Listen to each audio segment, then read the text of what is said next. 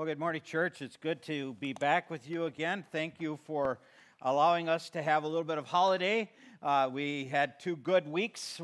First week we spent in Montana with my oldest son and his family. It was nice to be out there, very refreshing.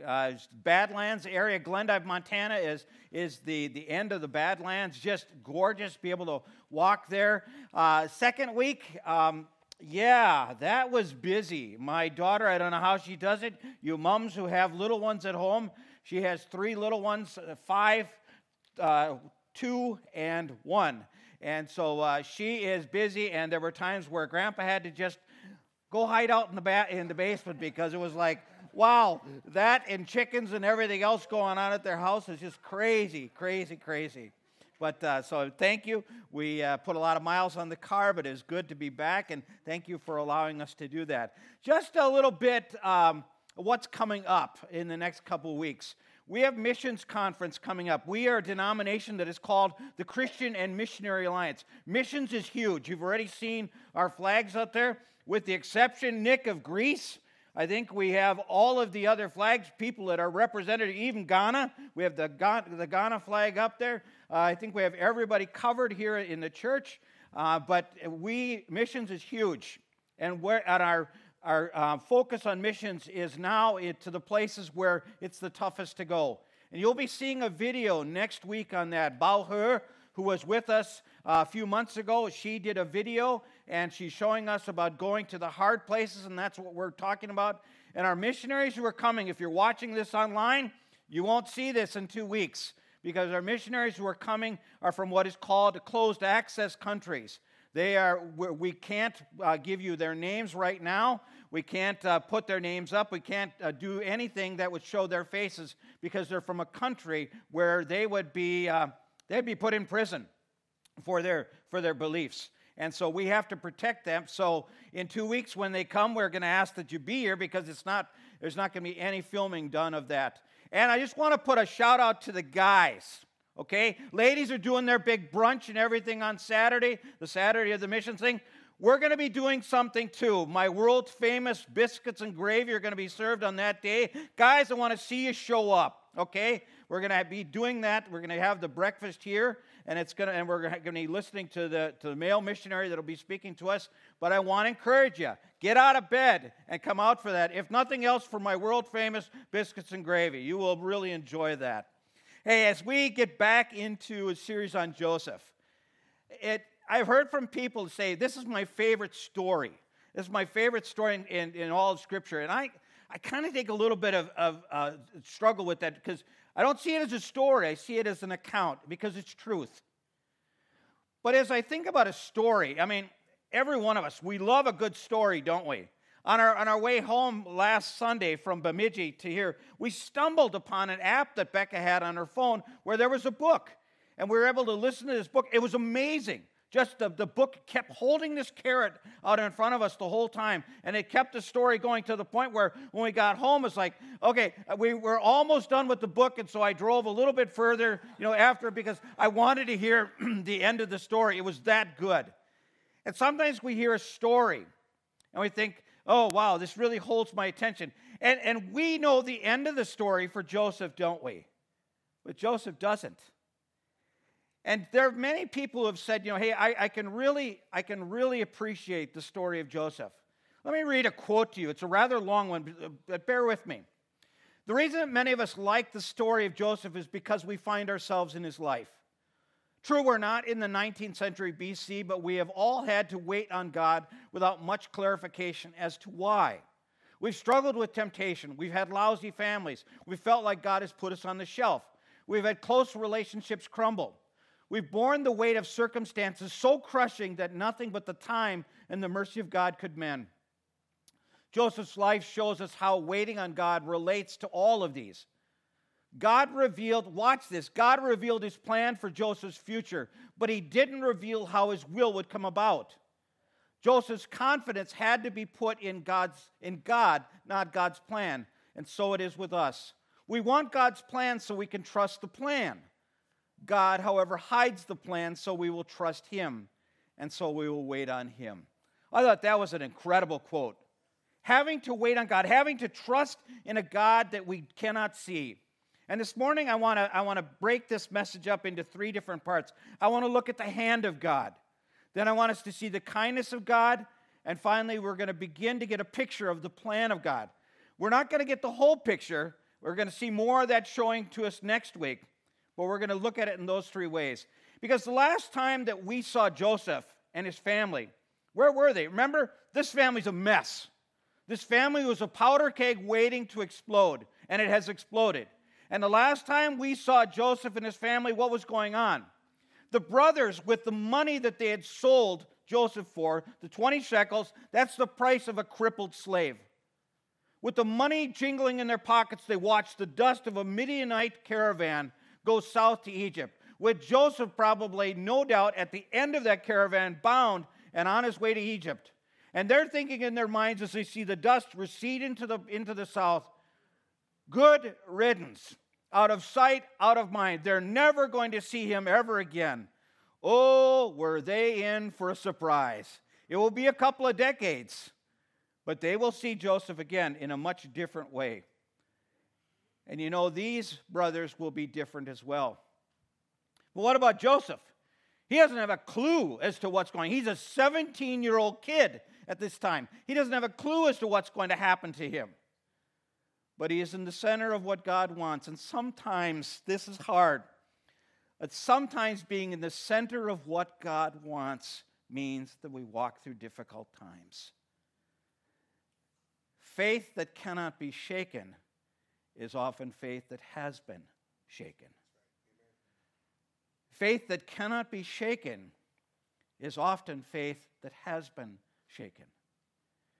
It was the leathery old saint, A.W. Tozer, who said, "Before God can ever use a person greatly, he often wounds him deeply." We don't like that, do we? But we begin to see an unfolding in Joseph's life of God doing a work, of God maturing this young man into the man that he wants him to be. And it's not easy. Because where does Joseph end up? We read in verse 1. I'll just put this up there. But I want to change this. Because as I was practicing, I was like, that's not true. The Lord was with Joseph during some of his darkest days. Excuse me. The Lord was with Joseph in all of his days. As the Lord is with you. No matter what it is you may be facing right now. Children, health, marriage, job, neighbors, relatives, siblings, whatever you may be facing right now, God is the one who is with you. God is the one who's always been with you. He says, all the days ordained for me were written in your book before one of them ever came to be, before you were a twinkle in your daddy's eye. He said he knew you and he knew you completely and all of your days were ordained. He had a plan for you. He is with you and he is with you right now in the midst of what it is that you are going through. Amen? I mean, if that doesn't light your fire, your wood is wet this morning. We find out where Joseph is. Joseph had been taken down to Egypt. And Potiphar, an Egyptian who was one of Pharaoh's officials, the captain of the guard, bought him from the Ishmaelites who had taken him there. So Joseph is sold. Joseph is sold to this guy who's the captain of the guard. Is God's hand in this? It is. It is. Oftentimes, we don't see the hand of God. Oftentimes, we don't see the hand of God until we take time to go back and look. Can I urge you to do that? Can I urge you today? I know the Packers aren't playing today, so that's a good day to do it. Yeah, I know. It's been a tough season already. But to go back and just look at your life and to see where the hand of God was at. The very fact that you are here this morning is not a coincidence. It's the hand of God moving in your life. Even if you say, well, I don't believe in God. I'm only here because of so-and-so. God believes in you, and God desires to have a relationship with you. And God is at work in your life, whether you acknowledge him or not. Jesus said, my Father is constantly at his work, and I am also doing his work. So Joseph is where God wants him to be. It may not have been when he wanted to be, but he's where God wanted him to be. Look at this. It says here, now the Lord was with Joseph. Watch that phrase. That is a huge phrase. The Lord was with Joseph. This bookends. All of chapter 39 starts with this phrase, the Lord was with Joseph, and it will end with this phrase. The Lord was with this guy. He had his hand in his life. There was somebody in my life, a pastor's wife, who stabbed her finger into my chest and said, Joel Arndt, when are you going to do with your life what God wants? God has laid his hand on you, and you are running away from him. Boy, nothing could be closer to the truth than that. I was. And God has laid his hand on you as well. The gracious hand of the Lord, as we sang this morning, and as we'll see. But where is Joseph? The Lord was with Joseph so that he prospered, and he lived in the house of his Egyptian master. Stop there for a second. Why is Joseph in the house? This isn't probably right away that he went to the house. Think about this for a second. Joseph's 17 years old. He doesn't speak the Egyptian language. He doesn't know the Egyptian culture. In fact, the Hebrews were hated by the Egyptians. So where does a 17-year-old kid who doesn't speak the language, who doesn't know the culture, and who's hated by the people, where does he generally end up at? Not in the house. He ends up with the most menial of tasks that you can have. And what are the most menial tasks usually? Those that involve animals. And usually the north end of the southbound animal is what was going on. And Joseph's in the house. How does that happen? How does he get there? You know that phrase there, the Lord was with Joseph so that he prospered. I love what Tony Evans said. Tony Evans says, the Lord blesses that which brings him glory. God blessed Joseph because Joseph chose to give God glory through his life. How? Think about this. Joseph has no prospects. He has no prospect of ever going home. He has no prospect of ever changing his station in life. He is a slave. And he's going to be a slave in his eyes for the rest of his life. He has no hope of advancement. He has no hope of ever getting married. Yet, he's in this situation where he is a slave. And it says that he's in the house of his master. How does he end up there? I wonder if it wasn't the way in which he lived and in the way in which he worked. Because we read in Colossians, it says, whatever you do, whether you are a mom of 3 kids, whether you work at a gas station, whether you're at a bank, whether you are working for the police department, whether you are working as a salesman, where you're on the road, whatever it might be, it says, whatever you do, work at it with what? With all your heart. As working for who? Working for the Lord. Some of us work for somebody who looks like Attila the Hun with a dress on, you know? It is, that person is just like, you hate going to work because this person just makes your life miserable. It's what we're saying, what Scripture is saying is where we're not supposed to look at them as though we're working for them, but look at it in a different way, as though we were working for God. And I tell you what, we would work a whole lot differently if we knew that I'm doing this for the Lord. But we should be doing it in that way. And he says, since we know that we will receive an inheritance from the Lord as a reward. It's the Lord Christ that you are serving. I wonder with Joseph if there wasn't a time when he made that decision. I have no choice, or I have no options. I can't go home. I have no place. I have no option of advancement. I have no option of getting married. I have no option of ever not being a slave. But Joseph did have something, didn't he? And what he has is the same thing that each one of us has, and that's the Lord. And Joseph chose to honor God. He chose to honor God. Look what it says. When his master saw that the Lord was with him and that the Lord gave him success in everything that he did, Joseph found favor in his eyes. Watch that. That is a key phrase. That's going to pop up 3 times. This idea of seeing is going to pop up 3 times in this chapter. Joseph found favor in his eyes and became his attendant. Potiphar put him in charge of his household, and he entrusted to his care everything that he owned. From the time he put him in charge of his household and all that he owned, the Lord blessed the household of the Egyptian because of Joseph. The blessing of the Lord was on everything Potiphar had, both in the house and in the field. The Lord's blessing was on him. Why does God bless us? Okay, Joel's back. This is an all play. Okay, so that we can be a blessing. God blesses you, and think about it. We say, well, God hasn't blessed me. Oh, yes, he has. That breath that you took, that house that you have, that the car that you drive, that when you put the key we don't even hardly put the key in anymore. We just touch the button. We are blessed beyond our ability. And we are called to be a blessing, to share that blessing. We're not meant to keep that blessing all to ourselves. But did you catch something in there? I'm going to go back a slide here. The master saw that the Lord was with him, and the Lord gave him success in everything that he did. Everything that he did. It was evident. It was evident to Potiphar that the hand of God was on Joseph. It was evident. Now, it absolutely begs the question here. There was something about Joseph's life that just stood out. And it was evident in Joseph's life that the Lord's hand was on him. So it makes me ask the question, so is it evident in our lives that the Lord is with us? Is it evident in the way in which you speak? Is it evident in the way in which you act that the Lord's hand is on you? See, there's something about Joseph. We're going to dig this out a little bit more, but it was evident.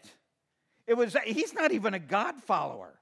He doesn't even believe in the God of Israel. And yet it's evident that the Lord's hand was upon Joseph. Is it evident in ours? Because it should be. Because when you become a Christian, who comes to live within you? It is Christ. It should be evident. He says, if anyone is in Christ, he's what? He's a new creation. The old is gone and the new has come. You're not who you were. You are a child of the Most High God, and God has laid his hand on you. God's blessing is on you. God's kindness is on you. God's favor is on you. Our lives should look differently. Our speech should be differently. The way in which we treat people should be different. It should be evident. Long before the earth's crust, or maybe when the earth's crust was just hardening, I had red hair and a mustache.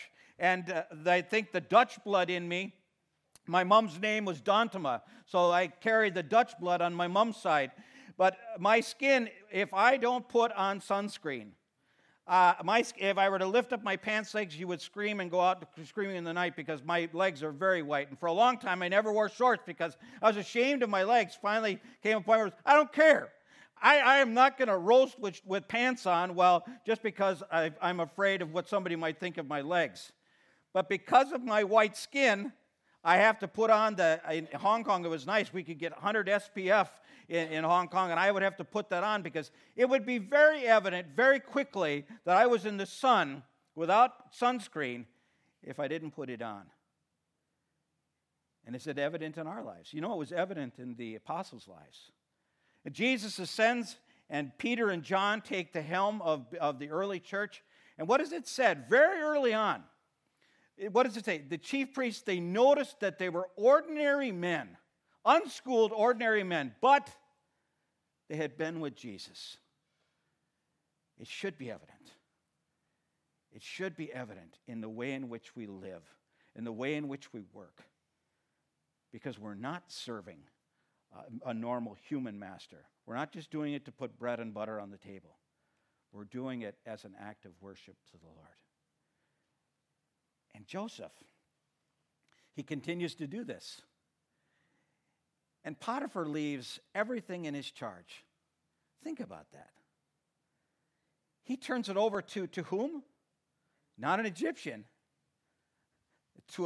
I don't think he's 17 years old anymore either. He's probably a little bit older and a little bit more mature at this point. But he says he did not concern himself with anything except the food that he ate. Joseph was trustworthy. Hold on to that.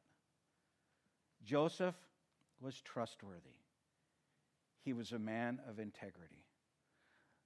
Guys, if there is one thing that our ladies are looking for in us, It is integrity. That when we say something, that is what we mean. When we say we're going to do something, that's what we do. If we say we're not going to do something, then we don't do it. Integrity. Integrity in the way in which you act. And ladies, that's the same for you as well. That when you say something, when you do something, that there is integrity that is behind it. That last little line. Joseph was well built and handsome. When did you hear that the last time?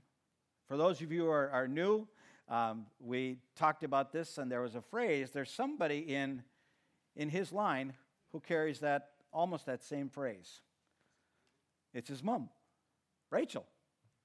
We remember what did we hear about Rachel? She was a knockout, beautiful in form, and she was just beautiful all the way around. And Joseph's the same. I mean, the guy's a stud. I mean, he's well built. He's handsome. This guy probably turned more than a few heads. But there is something more, because beauty is skin deep. There is a handsomeness. There is something about his personality that comes from within. You can have the muscles, you can have the beauty, but if you don't have the character that's behind it, and that's what Joseph has, he has the character that's behind it. He has a character. But remember when Hebrew tells us something about a person, it's there for emphasis. Because while Joseph has been seen by Potiphar, he's also been seen by Potiphar's wife. His handsomeness does not go unnoticed on her part. There's the second time that we see this idea of being seen. And it says, after a while, his master's wife took notice of him. Okay, there's the second time. And she says, come to bed with me. This is the only thing we ever hear her saying to Joseph. What does this tell us about her character? Hold on to that thought in a minute. But he refused. With me in charge, he told her, my master does not concern himself with anything in the house. Everything he owns, he has entrusted to my care. No one is greater in this house than I. I have been given a trust to which I must prove faithful. You have been given a trust as well, to which you must prove faithful as well. Joseph's a steward, as we are stewards of everything that God has given us. And my masters will withheld nothing from me except you, because you are his wife. How then could I do such a wicked thing and sin against God?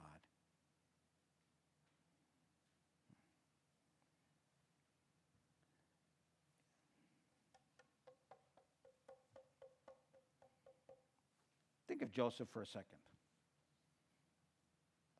What are his prospects again? Does he have any prospect of going home? Any prospect for advancement? Nope. Any prospect of ever not being a slave? Nope. Any prospect of getting married? And then this happens. Who's going to know? Right? Who's going to know?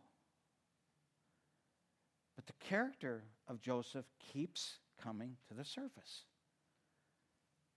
Because God would know. God would know.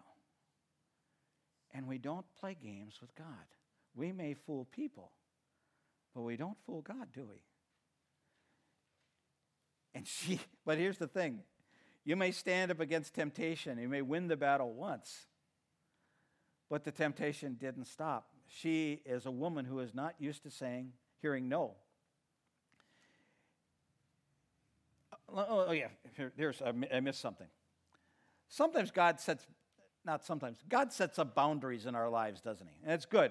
We should all have boundaries in our lives as well. When I went on holiday, I set up a few boundaries as to how it is. When you call me, if there's an emergency, blood, death, fire. Those were the 3 reasons that I wanted to be called during holiday. I set up some boundaries, set up some parameters. But God sets up boundaries in our lives too, doesn't he? He says there are things that we can have and things that we can't have. Why does he do that? Does he know what's best for us? He does, doesn't he? Because sometimes we would think, oh, well, this is okay. I can have this. And we don't see the absolute destruction that can cause in our lives. Ask anyone who started down the road of pornography if they wish that they could go back and change that. The destruction that can have in a life and in a marriage and in a home. It's destructive. And God says, there are some things that God says no. Somebody once told me that God's no's are because he has a better yes. And God sets up those parameters, not because he wants to be a killjoy, but because he knows that there are certain things that if we were allowed to have them, they would destroy us. Early on in the Garden of Eden, God says, you're free to eat from any of the tree in the garden, but you must not eat from the tree of the knowledge of good and evil, for when you eat of it, you will certainly die. And where does Satan attack? Where does the serpent attack? He said, you won't surely die. You won't surely die because God knows on the day that you eat of that fruit, you will become like God, knowing both good and evil. And what do? Well, God's obviously holding out on us. And God's not holding out on us.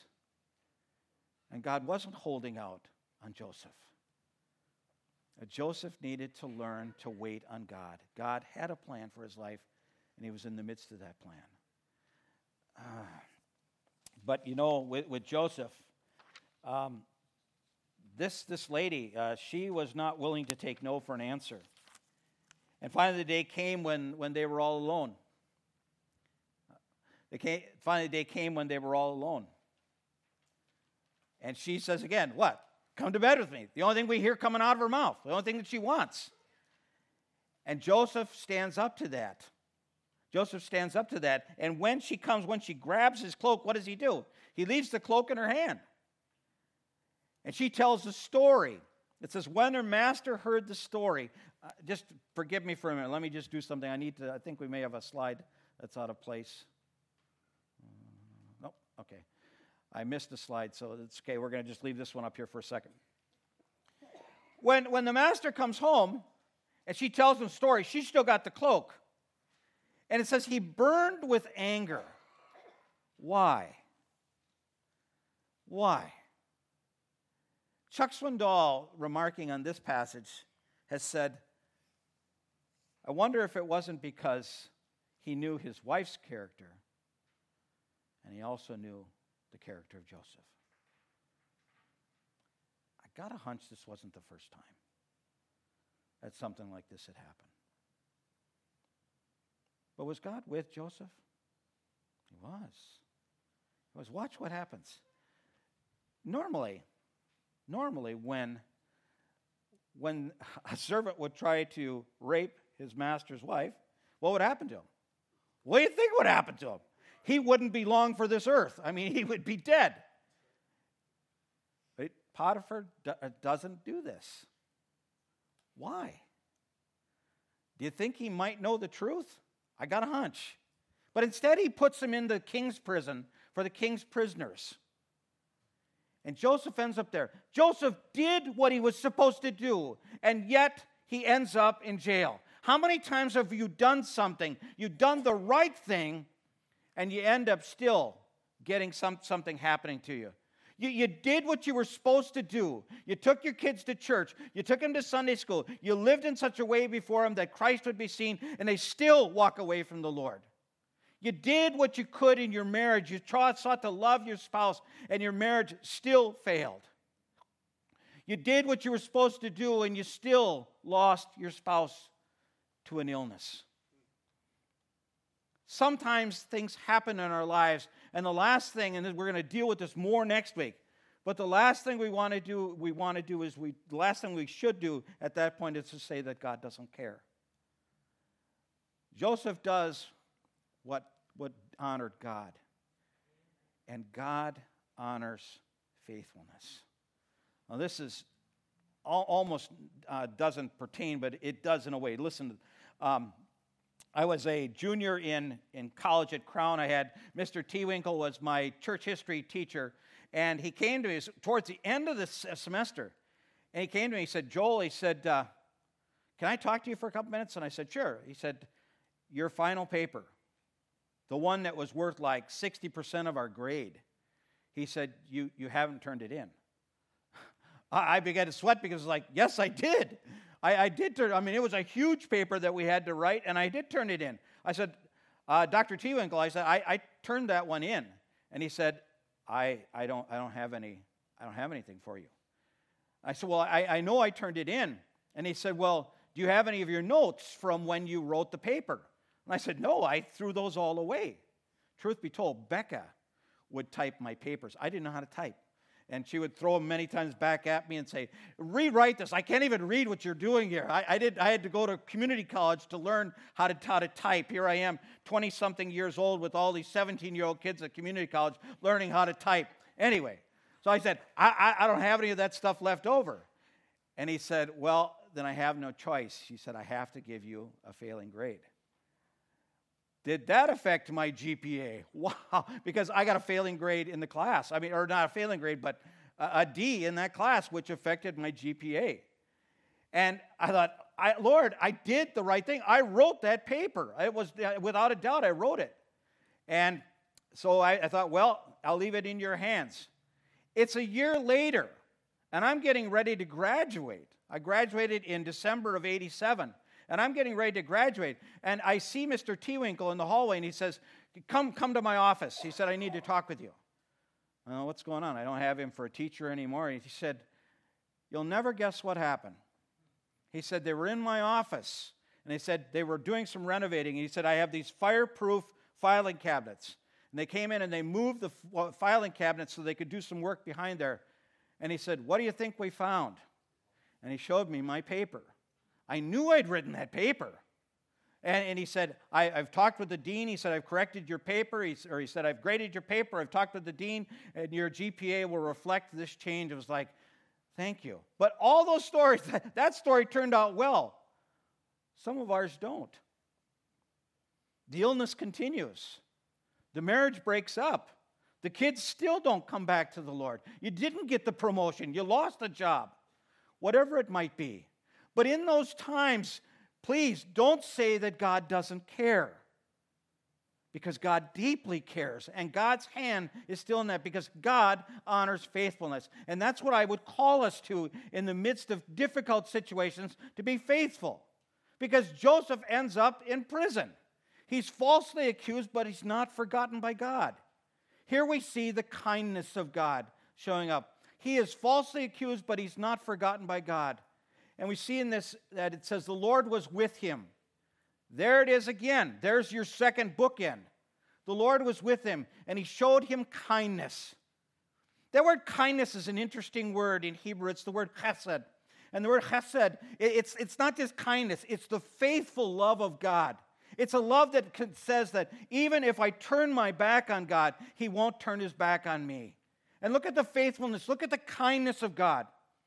The kindness of God, he says, he granted him favor in the eyes of the prison warden. So the warden put Joseph in charge of all those held in the prison, and he was responsible for all that was done there. That sounds similar to anything else?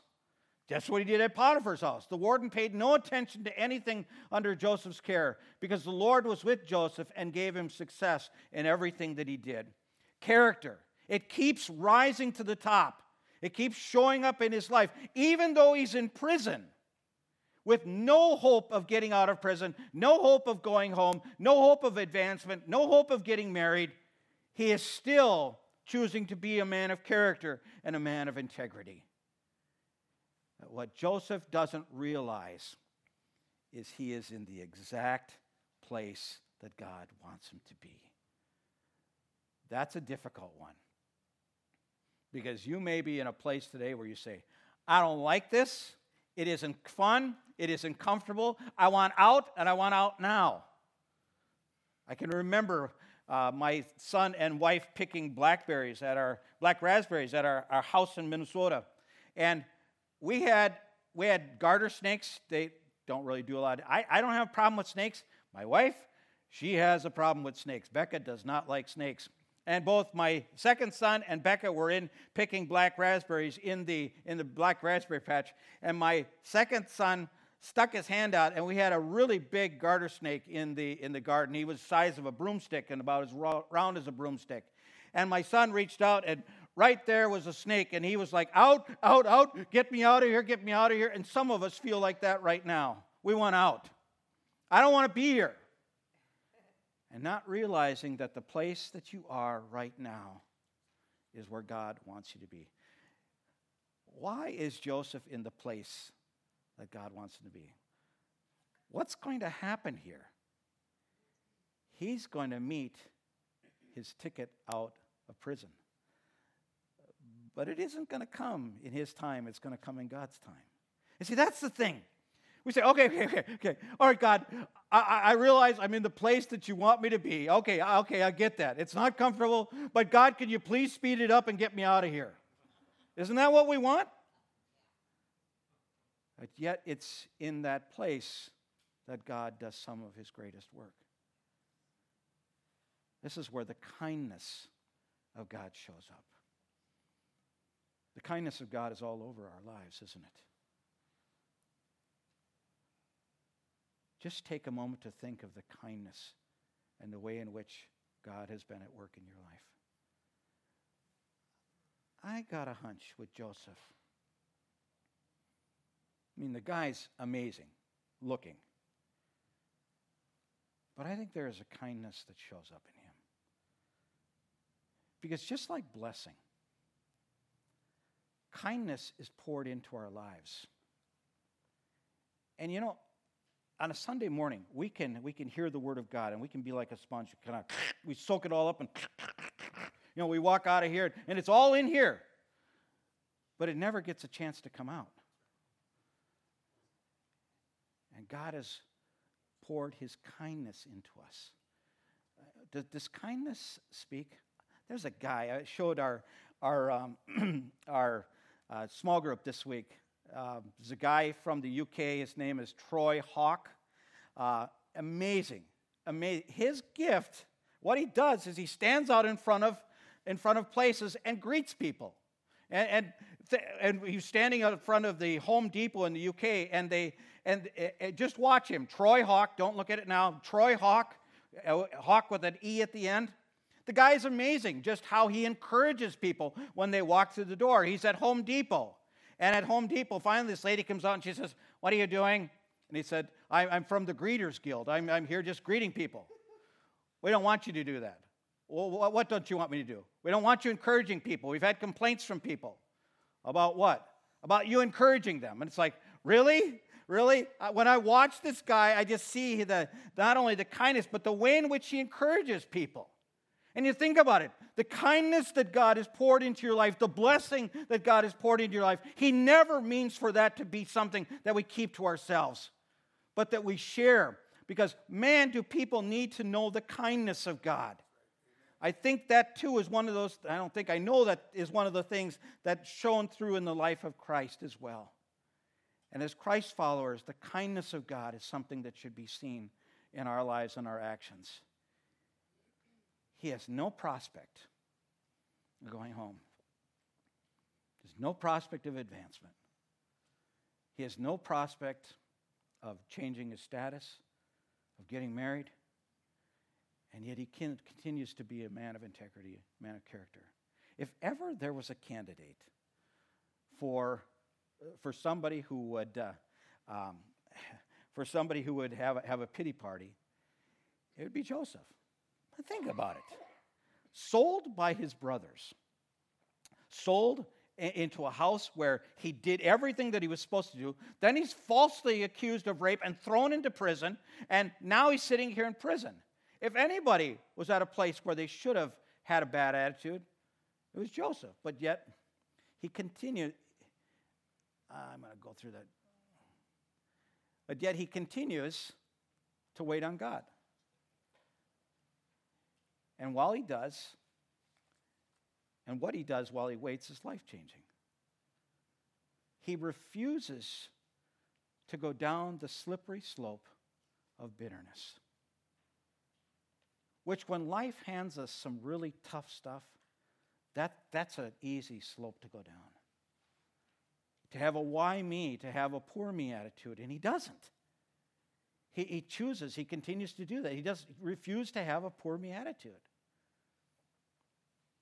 But what he does is he waits because God's plan is beginning. It's been going on. But God's plan is going to really take shape now. Give you a little hint for next week. In prison, Joseph is going to meet two men. One is the chief baker and one is the cupbearer. The cupbearer was like the confidant of the king. Both of them did something. They got out of favor with the king and he throws them into prison. Joseph meets them. They both have a dream. Joseph interprets their dream correctly. One of you is going to die and one of you is going to be raised back up. When you do, remember me. So the dude that gets raised back up, what does he do? He promptly forgets all about Joseph. And Joseph spends 2 full years. When Hebrew does that, it means 2 full years he had to wait. And some of us are in this place of waiting. Well, what do you do while you're waiting on God? Maybe you're waiting for a child. Maybe you're waiting for a child to come home. Maybe you're waiting for something to be resolved. Maybe you're waiting for good results on your medical, or you're waiting for something to happen and you're waiting. What you do while you wait is so important.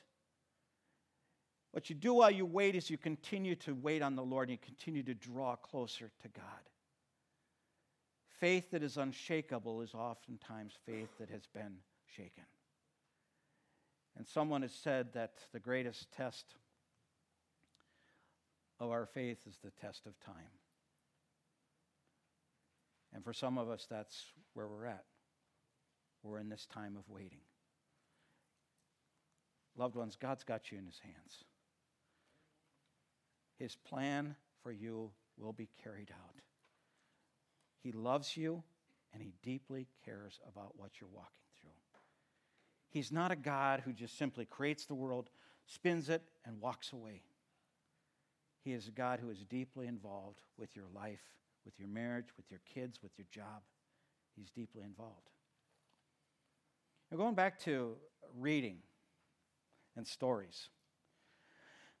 I love to read, but anymore as I've gotten a little bit older, especially after being in Hong Kong, I don't read as much as what I listen to books.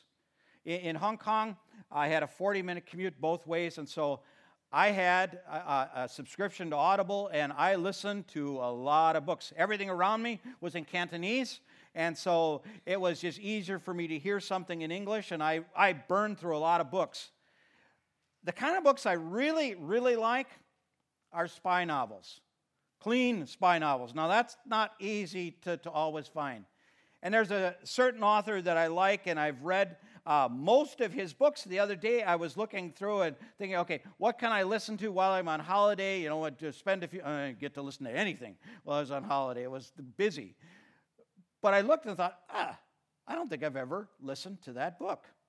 And so I picked it up. Oh, my goodness. From the moment I got it, it's like, ooh, I got to listen to just a little bit more, because the whole time it continues to put this carrot out in front of me. And I don't know how the end of the book is. The lady that I sleep with, she always reads the end of the book to see how things turn out. The way that Becca, the lady that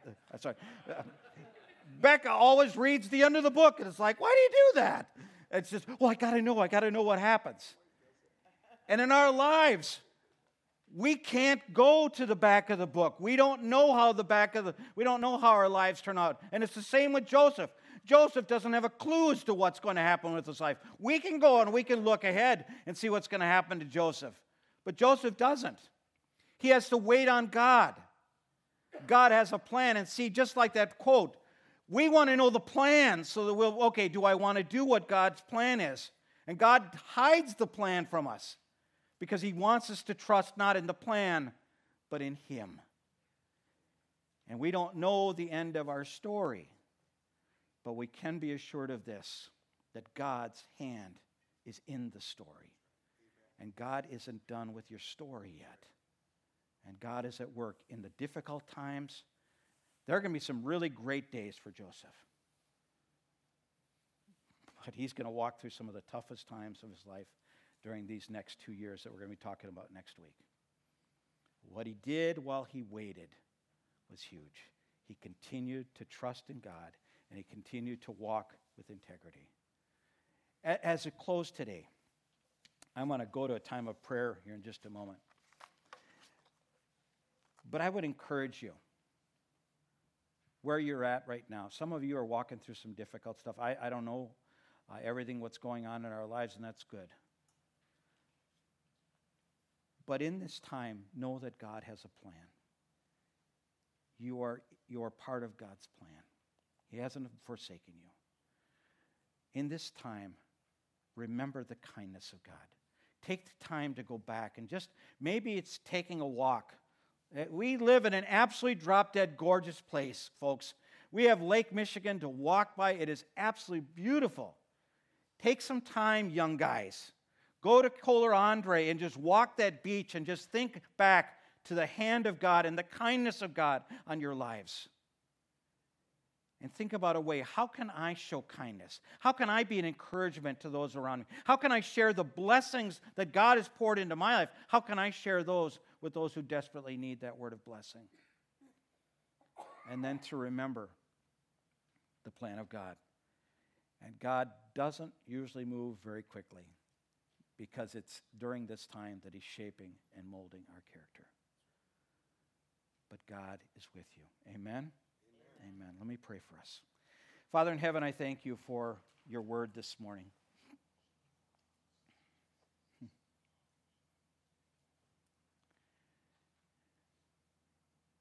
Every once in a while in the scriptures, you give us a glimpse of somebody with character. And it's refreshing. And God, you didn't leave that there as a reminder of how we'll never be that way. You left it there as a reminder of what a life given over to the Lord can look like. And Lord, you call us to lay our lives into your hands. God, for some of us, we get it. We did what we're supposed to do, and it exploded in our face. But you are the God who honors faithfulness. And Lord, you see where we have been faithful. You are the God who also forgives. Because sometimes the situations that we're in are because of decisions we made. You said no, and we said yes, and I'm going to have it. And we are living with the results of decisions we made. But even in that, God, your word brings hope. Your word says that you are the God that can restore the years that the locusts have eaten. And God, I just pray the blessing of your hope over ones today who have lost hope, who have given up hope that a child will ever come back to the Lord, who have given up hope on a marriage ever being restored, who have given up hope on even having a relationship with you that means something. God, you are a God who can work, who is at work in our lives in powerful ways that we do not recognize. Someday we will see, but right now we see is through a glass dimly. But someday we will see, God, where it is that your hand has been so present. God, thank you for your kindness. If you were to retract your kindness and your mercy in our lives, my goodness, what would life be like? And I pray that, God, you would remind us this week of your kindness towards us, and that you would enable us to not only be people of character, but people of kindness. Jesus, would you live through us? And I pray, too, that while we wait, that, God, we won't jettison our faith, but that you will cause our hearts to grow deeper with you. Kind Father, I pray for your people, Israel, asking that, Lord, that soon things would be done there. I pray, God, that your hand of blessing would be upon your people. You tell us to pray for the peace of Jerusalem. And we do that, Lord. We pray for our nation.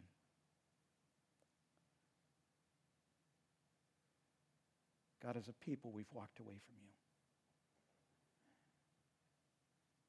And Lord, I pray for your mercy. And that once more you will bring us back to you. I pray that God, as each and every one leaves this place today, I pray that they will leave knowing that your hand of blessing is on them. And that blessing will pour forth from them unto others around them. I thank you, God, for your hand. I thank you for your plan. And I thank you for your kindness. Walk with us while we wait. And I pray this in your precious name. Amen. Amen. It's been good to be back home with you. You are precious. You are never far from our minds and our prayers. And we love you. And we pray the blessing of God, the blessing of his hope, his peace, and his joy in and over your life today and this week. May the Lord go with you. Amen. Have a great week. We'll see you next week.